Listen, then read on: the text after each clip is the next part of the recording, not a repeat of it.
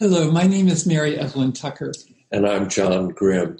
And together we direct the Forum on Religion and Ecology at Yale that was started 20 years ago at the United Nations.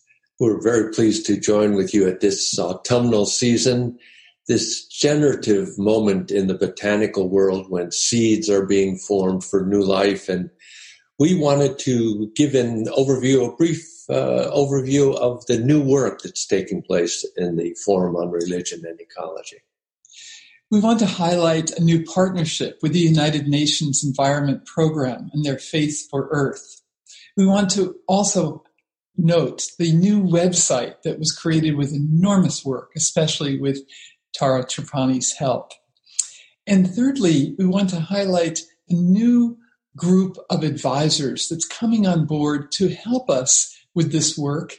And finally, a new blog called the Forum Spotlight, which will be Monday interviews, Tuesday and Thursday blogs. We'll also give a brief description of the new massive open online courses that we're preparing in religion and ecology for mounting early in 2021.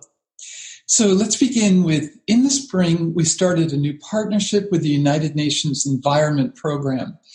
Iyad Abu-Mogli directs this Faith for Earth initiative, which coordinates with our work of international and interdisciplinary concerns, namely the United Nations with its environmental programs, policy, and information is a great partner with the Forum's work on the world's religions. The Faith for Earth is about to issue a new book that we were involved in 20 years ago with UNEP. And this will be helpful, no doubt, for your teaching, for your activism, and it will come out in the coming months. It was in partnership with UNEP, with Parliament of World Religions, and with the Forum. The website of the Forum on Religion and Ecology is the result of a year-long effort by our team, led by Tara Trapani, to renovate and repurpose the 1,000 pages that was on the old website. So now we have a bright and inviting resource for your work, both in teaching and in activism. So 10 world religions, something on their statements, something on bibliographies, something of videos, and the engaged projects, what's happening on the ground. We also have part of the website devoted to climate emergency and to Laudato Si, which highlighted the strong movement emerging in eco-justice, people and planet. So this new website will also grow into the advisory group help that we've just launching today. About 70 scholars and activists, senior and junior scholars, and moving forward on this effort to re-energize the international dimension of the Forum's work, the interdisciplinary, the interreligious, and the intergenerational. So we're inviting senior scholars to mentor junior scholars in this work in a mutually enhancing way. We're very excited about this. And finally, specifically today, we're launching the Forum Spotlight that is the work of Sam Mickey and Tara Trapani. And they've been preparing blogs and interviews, Monday interviews, Tuesday and Thursday blogs. And this will highlight aspects of teaching and research, but also new webinars and events, publications. And we'd be very happy for you to put your work forward through this medium. As well, you can send it to Elizabeth McAnally, who's our web project director, and she can post these. So we're going to spotlight partner organizations, advisory groups, and your work as a whole. This hopefully will give aspects of new hope, of inspiration, and information for the work that we're all sharing together. It's exciting to hear of these projects and to talk a bit about a new specialization that we're mounting in these massive open online courses. So This 5 courses will be a specialization in religion and ecology, similar to the specialization that we have now on the Yale Coursera platform in the Journey of the Universe courses. Those 3 courses constitute a whole, just as these 5 courses will be focused on the religions of the world and ecology. And these will be free through the audit button, free for students to choose their own pace at which they want to learn and also when they want to enter these courses. So the project itself is focused on 5 courses. Each of them are 6 weeks long.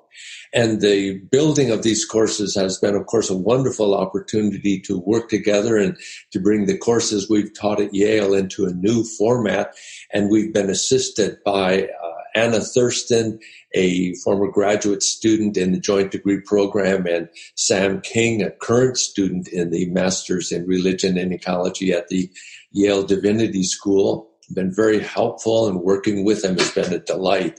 And these 5 courses then are an introduction to religion and ecology, then Western religions focused on Judaism, Christianity, and Islam, South Asian religions and ecology, Jainism, some forms of Hinduism and early Buddhism, and then East Asian course on the movement of Buddhism across Asia, and then Confucianism and Taoism, and finally, indigenous traditions or indigenous religions and ecology, a sense of bringing together voices of indigenous elders and leaders from around the globe to talk about indigeneity and the recovery of indigenous voice, especially in environmental activism. So this is a wonderful opportunity to bring forward the forum work and the advisory group, and we very much look forward to your viewing this new specialization in religion and ecology to be mounted in early 2021.